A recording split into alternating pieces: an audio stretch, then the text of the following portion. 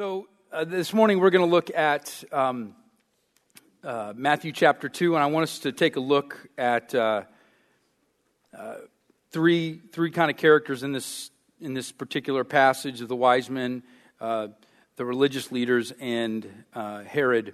And before we actually read the passage, you know, one of the things is as we talk about the story of God, I want us to be reminded that God is the author of this story.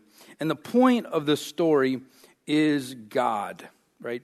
The whole point, it's not for you to get better, though, of course, we want those things to happen. But the whole point is God, and God's being the author and the completer of your faith.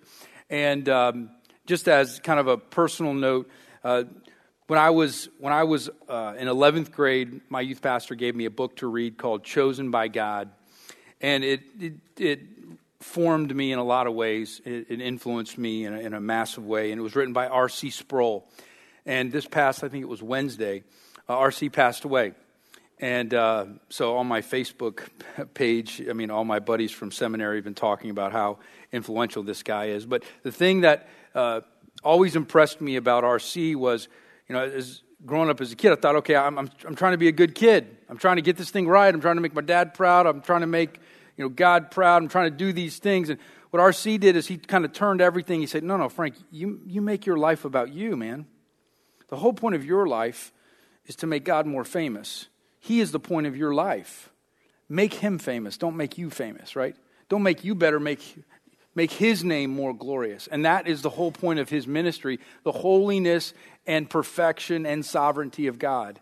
And I think in the Reformed theology world, he was probably the clearest teacher that we had. And he's one of the guys that God used. Not a perfect man by any stretch, but a good man that loved the Lord. And I just want to say that just as a tribute to him, he's affected and influenced a lot of pastors, particularly in our denomination. And Vesta is his wife, and he passed this week. So be praying for their ministries are located. He was the pastor of St. Andrew's Chapel in Orlando, and Ligonier Ministries is centered in Orlando, and just a really, really good man. But getting back to the passage, God being the author of this, we're going to look at Matthew's depiction of the story and look at the wise men. So if you have your Bibles, Matthew chapter 2, just going to look at about 12 verses here. After Jesus was born in Bethlehem in Judea during the time of King Herod, Magi from the east came to Jerusalem and asked, imagine this group, these wise men, right? These kings, they came into the city of Jerusalem and they asked, where's the one who has been born King of the Jews? We saw his star when it rose and have come to worship him. When King Herod heard this, he was disturbed, and all Jerusalem with him. When he had called together all the people's chief priests and teachers of the law, he asked them where the Messiah was to be born.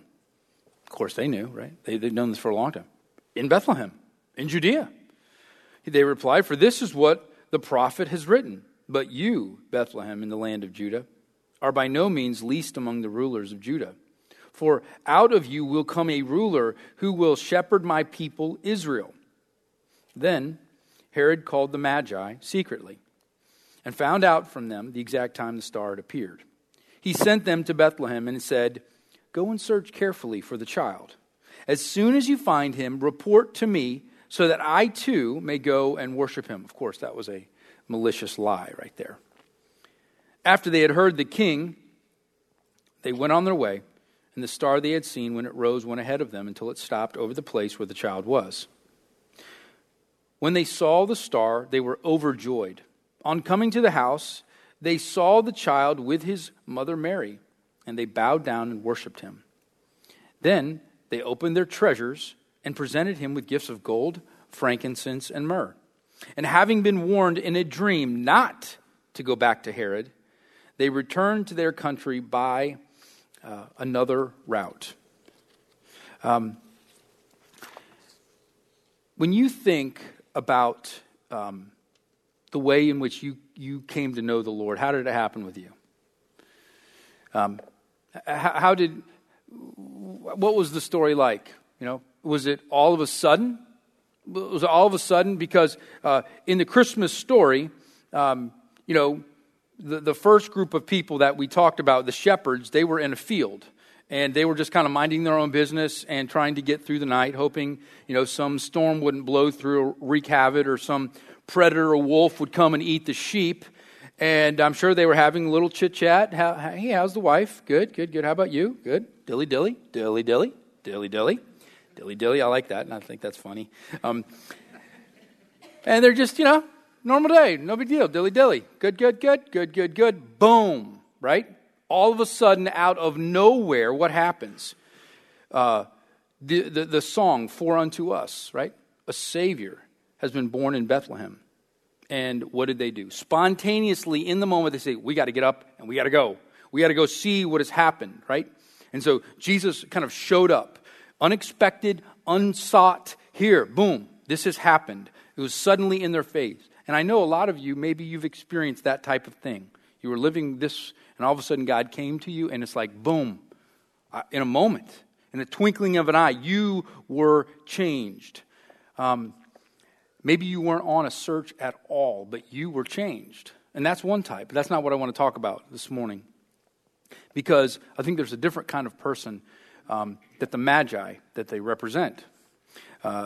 These are the type of people, maybe you're this type, that you're not just hoping to get through the night, right? Because the Magi weren't. They were what? They can't wait for the night. Because to the Magi, when the night came, what would happen? They looked to the stars. They scour the stars. And what are they looking for? Constellations, right? They're looking for configurations, and they want to take them, and they want to plot them on charts, and they want to take sacred books and prophecies, and they want to read the Greek, and they want to read the Hebrew, and they're trying to figure out what in the world is the meaning of life. They are gripped with this, and so they'll go to Egypt, they'll go anywhere to figure it out, right? They've been spiritually hungry from birth, right? They can't wait for the night. They're not minding their own business, because their business is what? Their business is to find out truth. Maybe that's what you're on right now. Maybe you're on a journey, right? You're on a search for truth. And what we know is that the wise men, they searched, right? I mean, we know church tradition says that there are 3 wise men, but if you actually look through even earlier ancient church tradition, they would say more there might have been 8 gifts of myrrh and 12 of gold. But some even the ancient of tradition say there was 12, probably 12. And here's what we know is that these wise men, they traveled hundreds of miles, right? Hundreds of miles. And this would not have been some type of very subtle, inconspicuous little entourage at all, right? I mean, it would have been pageantry. There would have been a caravan of camels everywhere, right? Prince Ali, marvelous, boom, here he comes, right? Let's get all the dancing elephants and everything. They're coming in. What in the world? They're trying to look for truth. They caused a ruckus when they came into Jerusalem, and they caught everybody's attention. They were a spectacle. But the other thing about these magi is that they were thoroughly, exhaustively, completely, top to the bottom, pouring out of their pores, pagan. That's who these men were. They were just pagans, right? They did not know God at all. I mean, out of their culture, they were called the magi. That comes from the word, obviously, magician, right? Pagan. Anti-God, right? They thoroughly believed in the power of magic. They were steeped in it. They were astrologers. They believed in the stars, right? But what happened? But still, there was something not right. There was something wrong. There was something in their gut that says, I've tried this. This doesn't work. I've gone this way. And what do we know? Is that even the most pagan guys, the most pagan women, God, it's not a big enough obstacle for God, right? That God planted inside of them, right? This desire, and He called them. We call this in our theology the effectual call of God. That when God calls you, when He is effectually calling you, no, you're not saved yet, but man, it's just in my ear. I know something. God, I can't get away from it. I'll run to do all these things. I'll be away. I won't even think about God purposely I'll be obstinate for years, but I can't get it out of me. I can just hear this voice calling to me. It's called the effective call of God. And that is exactly what's happening to the Magi. Because God's greatest passion is what? God's greatest passion is to reveal His glory to every single nation. So that what? So that nations will bring glory to Him. Missionaries only exist because worship does not exist, right? The only reason there are missionaries in the world is because worship does not exist. And once worship exists everywhere, there will be no more missionaries, right? The glory of God will be everywhere, and that's what we know is the end game for God. But we know that the only way for there to be worship is for what? Is for these wise men to know God. I mean, we walked an entire year, 52 sermons through the book of John last year, or this year. Yeah, it's 2008, yeah. And the whole point of the Gospel of John was what? That you would know Him. And John says, if you know Him, then you have eternal life. Not one day. You will get it one day, but you will know Him right now, and you can have eternal life right now. And that is what these Magi are looking for. And God is effectually calling these Magi to Him. And what does He use? God uses this star, right?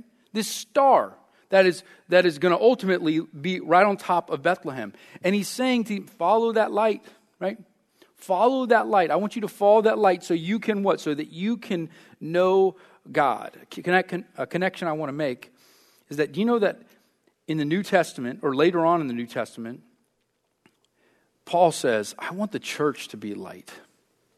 I want people to come around in this area, and I want them to be able to come to Westtown, to come to church where the people of God are, and I want you to be light for them. I want them to sense that you have something inside of you that they want, that they do not have. They will have what? They will have all the riches, all the fame, all the power, but they will still be empty.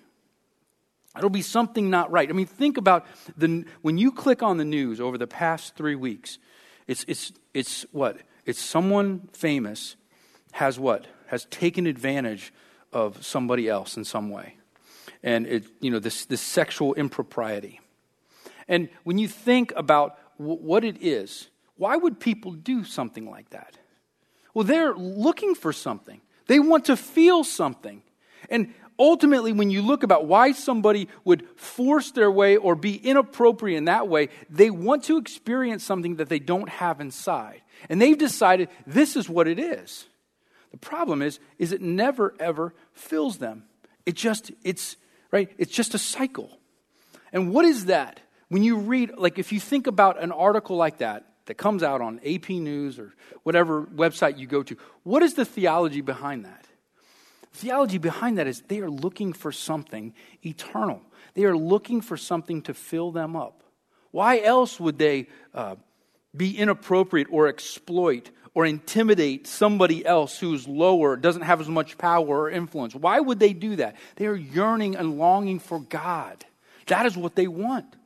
And what ultimately we see is that these Magi, they have it all, but they have nothing. And maybe that's you. You have it all. I mean, your Christmas tree is, underneath it is filled with presents. Your family, maybe they have perfect health. You have a solid marriage. Hey, it's good. And you still feel empty. Wait, I've got a good marriage. I've got good kids. I've got good income. And I still feel this, what? When these Magi, they come from hundreds of miles looking for something, I can relate to them. And so the scriptures say, church, we want you to be a light. In fact, Paul says in Philippians 2, I want you to represent Christ. Do everything, church, without complaining or arguing, so that you may become blameless and pure, not perfect, children of God, without fault in a crooked and depraved generation, which we are in. Read the news. We are in a crooked and depraved generation. in which you should what? Shine like stars in the universe. And that does not mean that we are called to be perfect. But we're called to, represent, to live with the light that is in.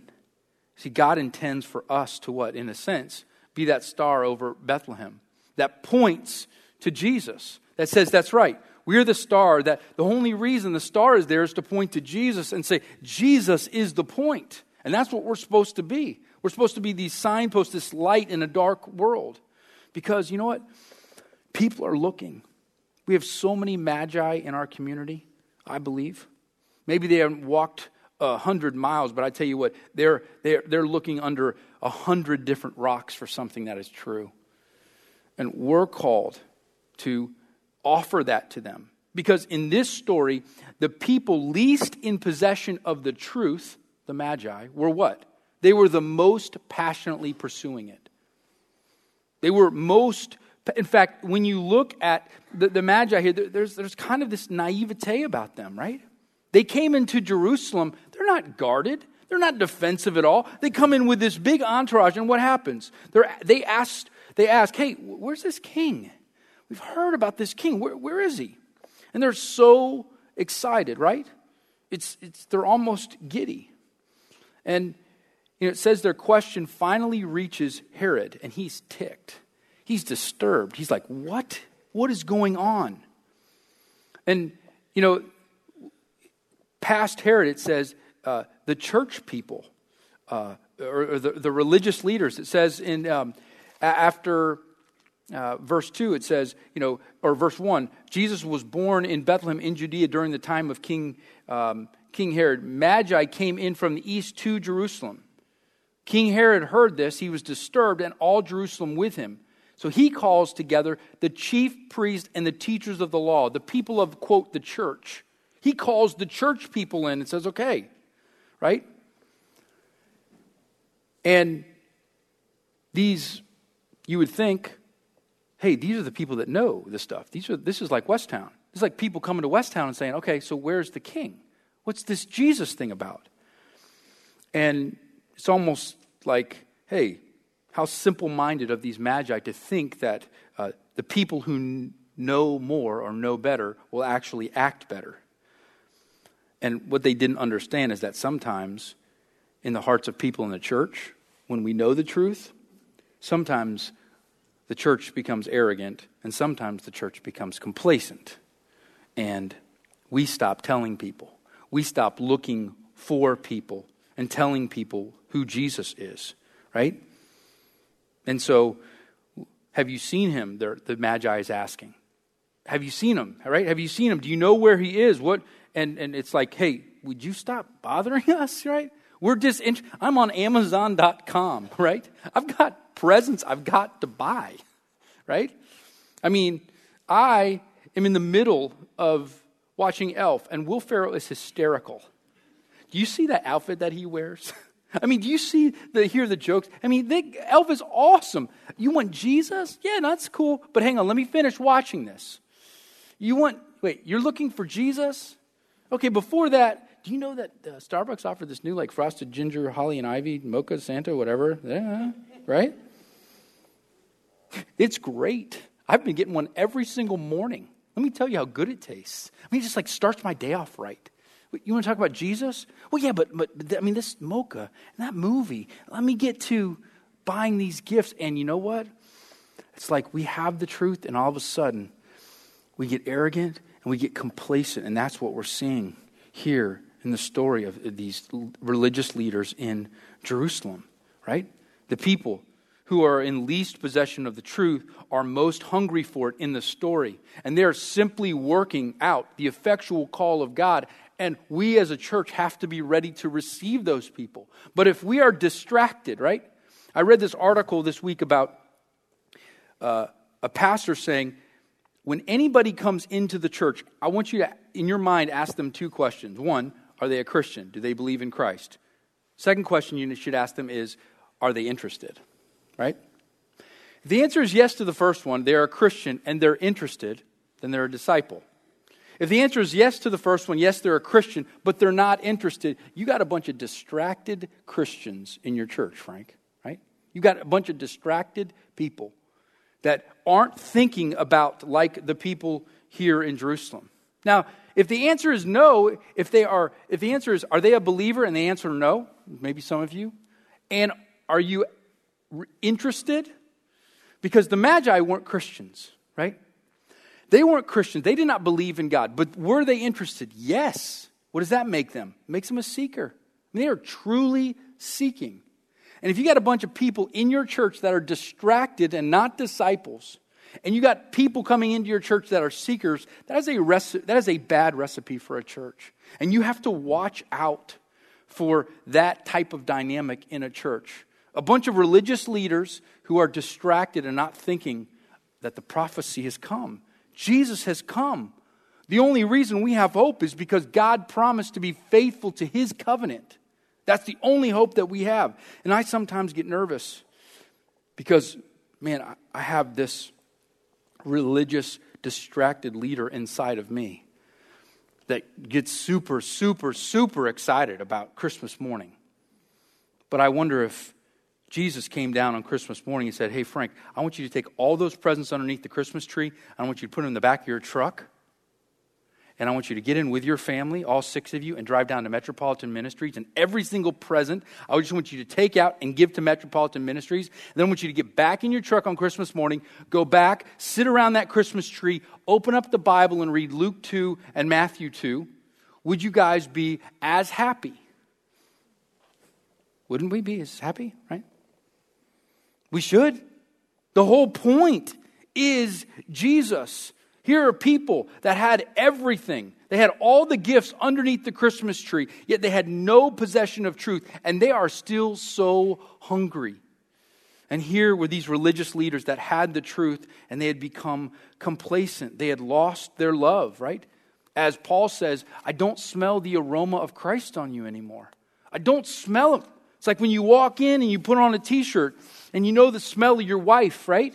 Or she knows the smell of your sweatshirt. She puts it on, you can smell your daughter or your son in their clothes, right? Like Paul says, I don't smell the aroma of Christ on your clothes anymore. What's happened to you? The religious leaders may still have been alive when Jesus actually started his ministry. And I want you to hear this passage from Mark. Or from the Gospel of John. He says to those religious leaders, and maybe they're the ones that the Magi actually talked to. This would have been 30 years later, right? After Jesus was older.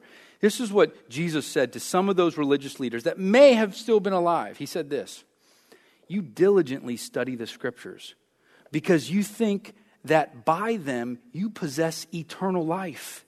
These are the Scriptures that testify about me, yet you refuse to come to me to have life. Bible knowledge is fantastic, right?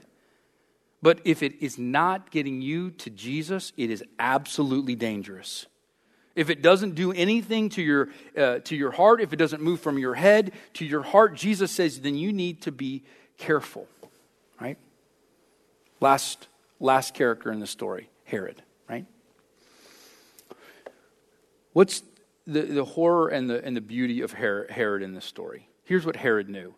Herod knew that he could not share his throne with Christ. He knew it. He knew it at his core. And that's something that has so much integrity about Herod, is he knew that he couldn't share it with Christ.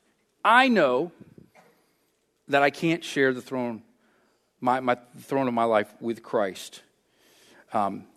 And yet I still try to fit on the throne with him, right? Let's kind of wiggle in there together, Jesus, right? Let's kind of sit together on the throne. See if we can both fit, right? We both kind of do this. And what Herod knew is that he possessed the truth. And that's this guy's claiming to be Jesus. That there is a prophecy. Herod did know the truth, right?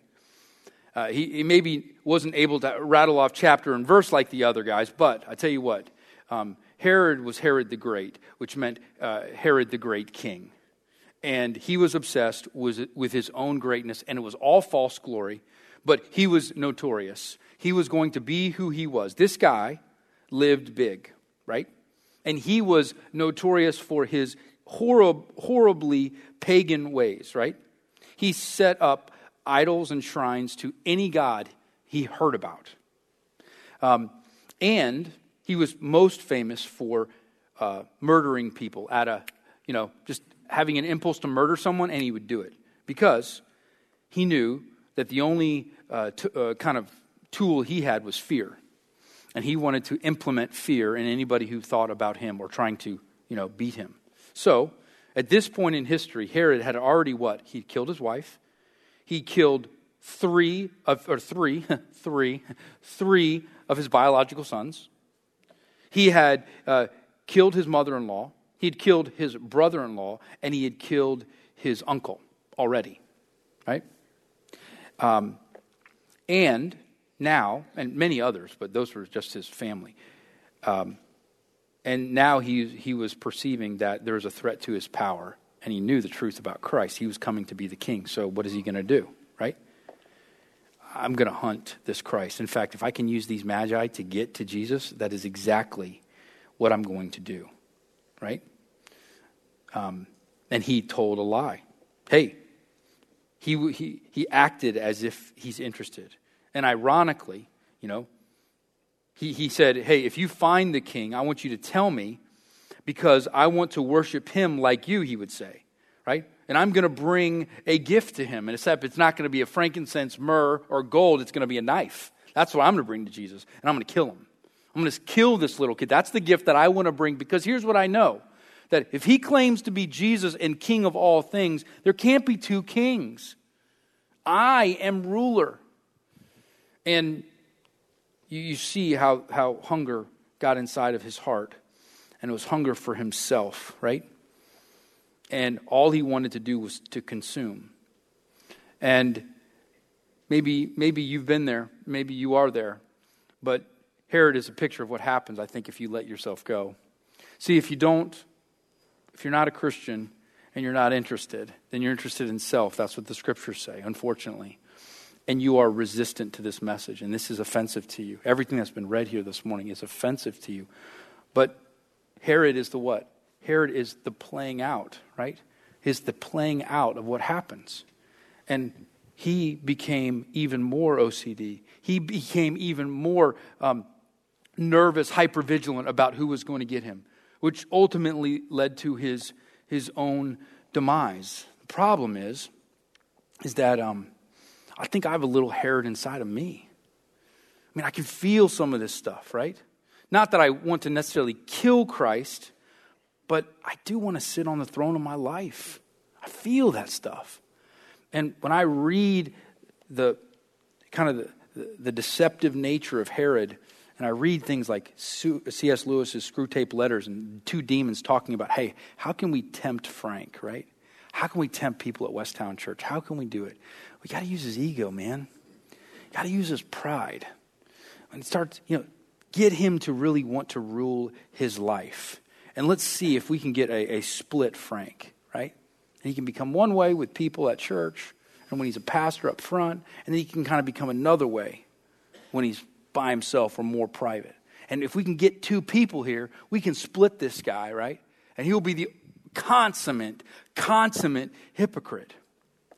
And that's scary, right? And so as you look at these, I think we have some magi here in this room that are searching. That's beautiful. And if you know that, then we're called to be the church. And we're called to be the church. And I feel like, if we're going to look at the poor example of these religious leaders, that should call us to something greater. Not like we're trying to earn our righteousness to God by being good, but unity within the body of Christ means that, we stop complaining and stop arguing and we come together. That means this, that our light shines brighter. What does that mean? God is going to use us more effectively in this community, the more unified that we are as a body of Christ. And that's what he wants for us. And so as we look at these religious leaders who have become complacent, right? And then we see the end game for those where your heart has become hard, and it's scary. And here's the thing. Herod thought he could kill Christ. Herod thought he could kill a little baby. And if you just look at that, well, why couldn't he? Why couldn't Herod kill this kid? It was a kid. It's a kid born in a stable. He even knew that it was going to be born in Bethlehem. How can he not kill Jesus? Well, because faith, the faith that we have in the eternal King, right?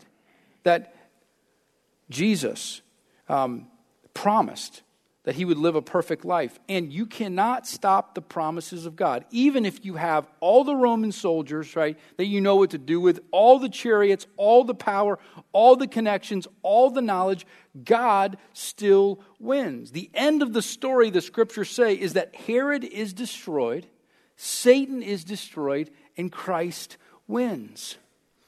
Christmas is about the beginning of this new kingdom. The kingdom of God has come.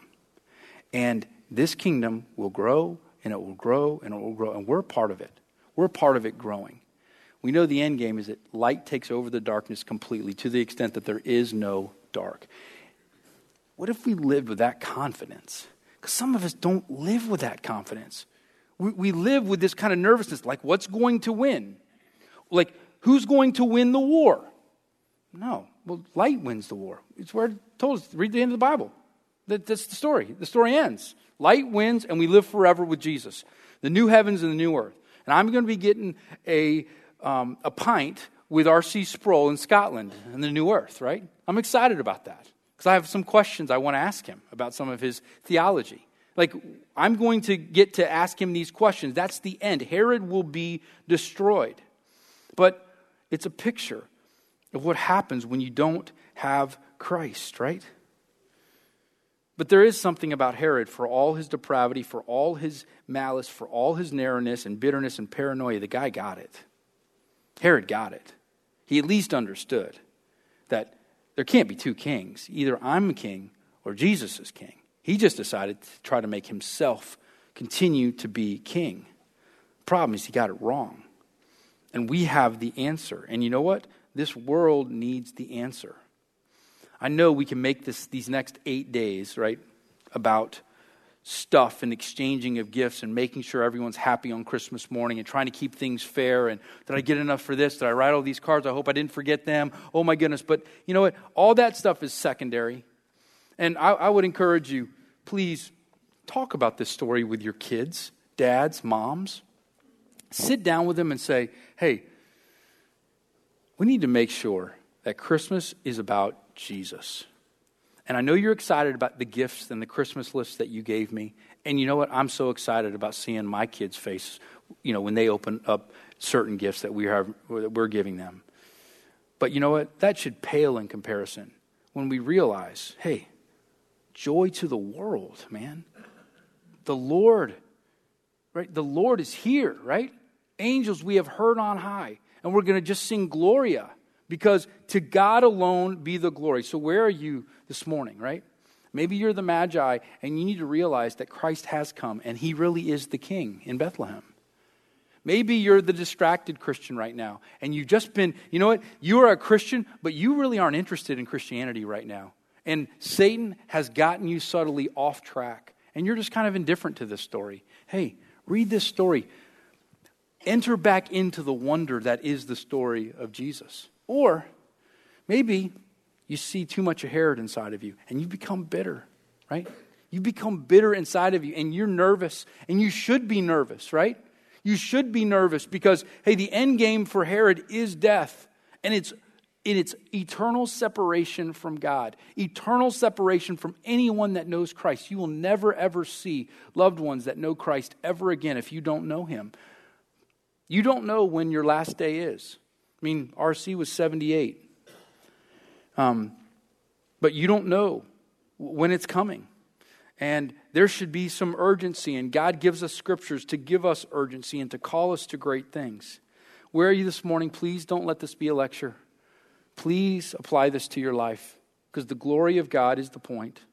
And that light will overcome the darkness and is overcoming the darkness. Let's pray.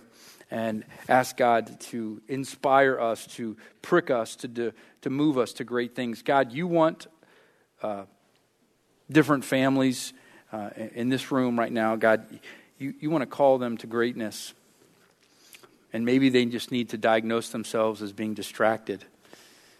Guys, we're just focusing on the wrong things. Maybe they just need to stop and just enjoy the next week and think about their own salvation that they don't deserve. Maybe they can retell the story of when they were magi and they were being called to Bethlehem. And God, as we think about our own journeys, please, our church needs to come together and recognize that we have a mission, and that's to be light for this world. Because there's so many wise men and magi around us that are seeking the truth.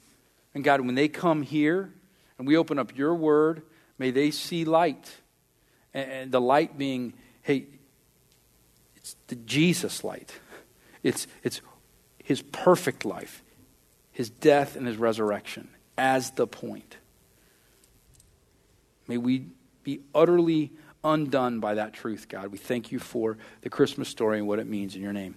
Amen.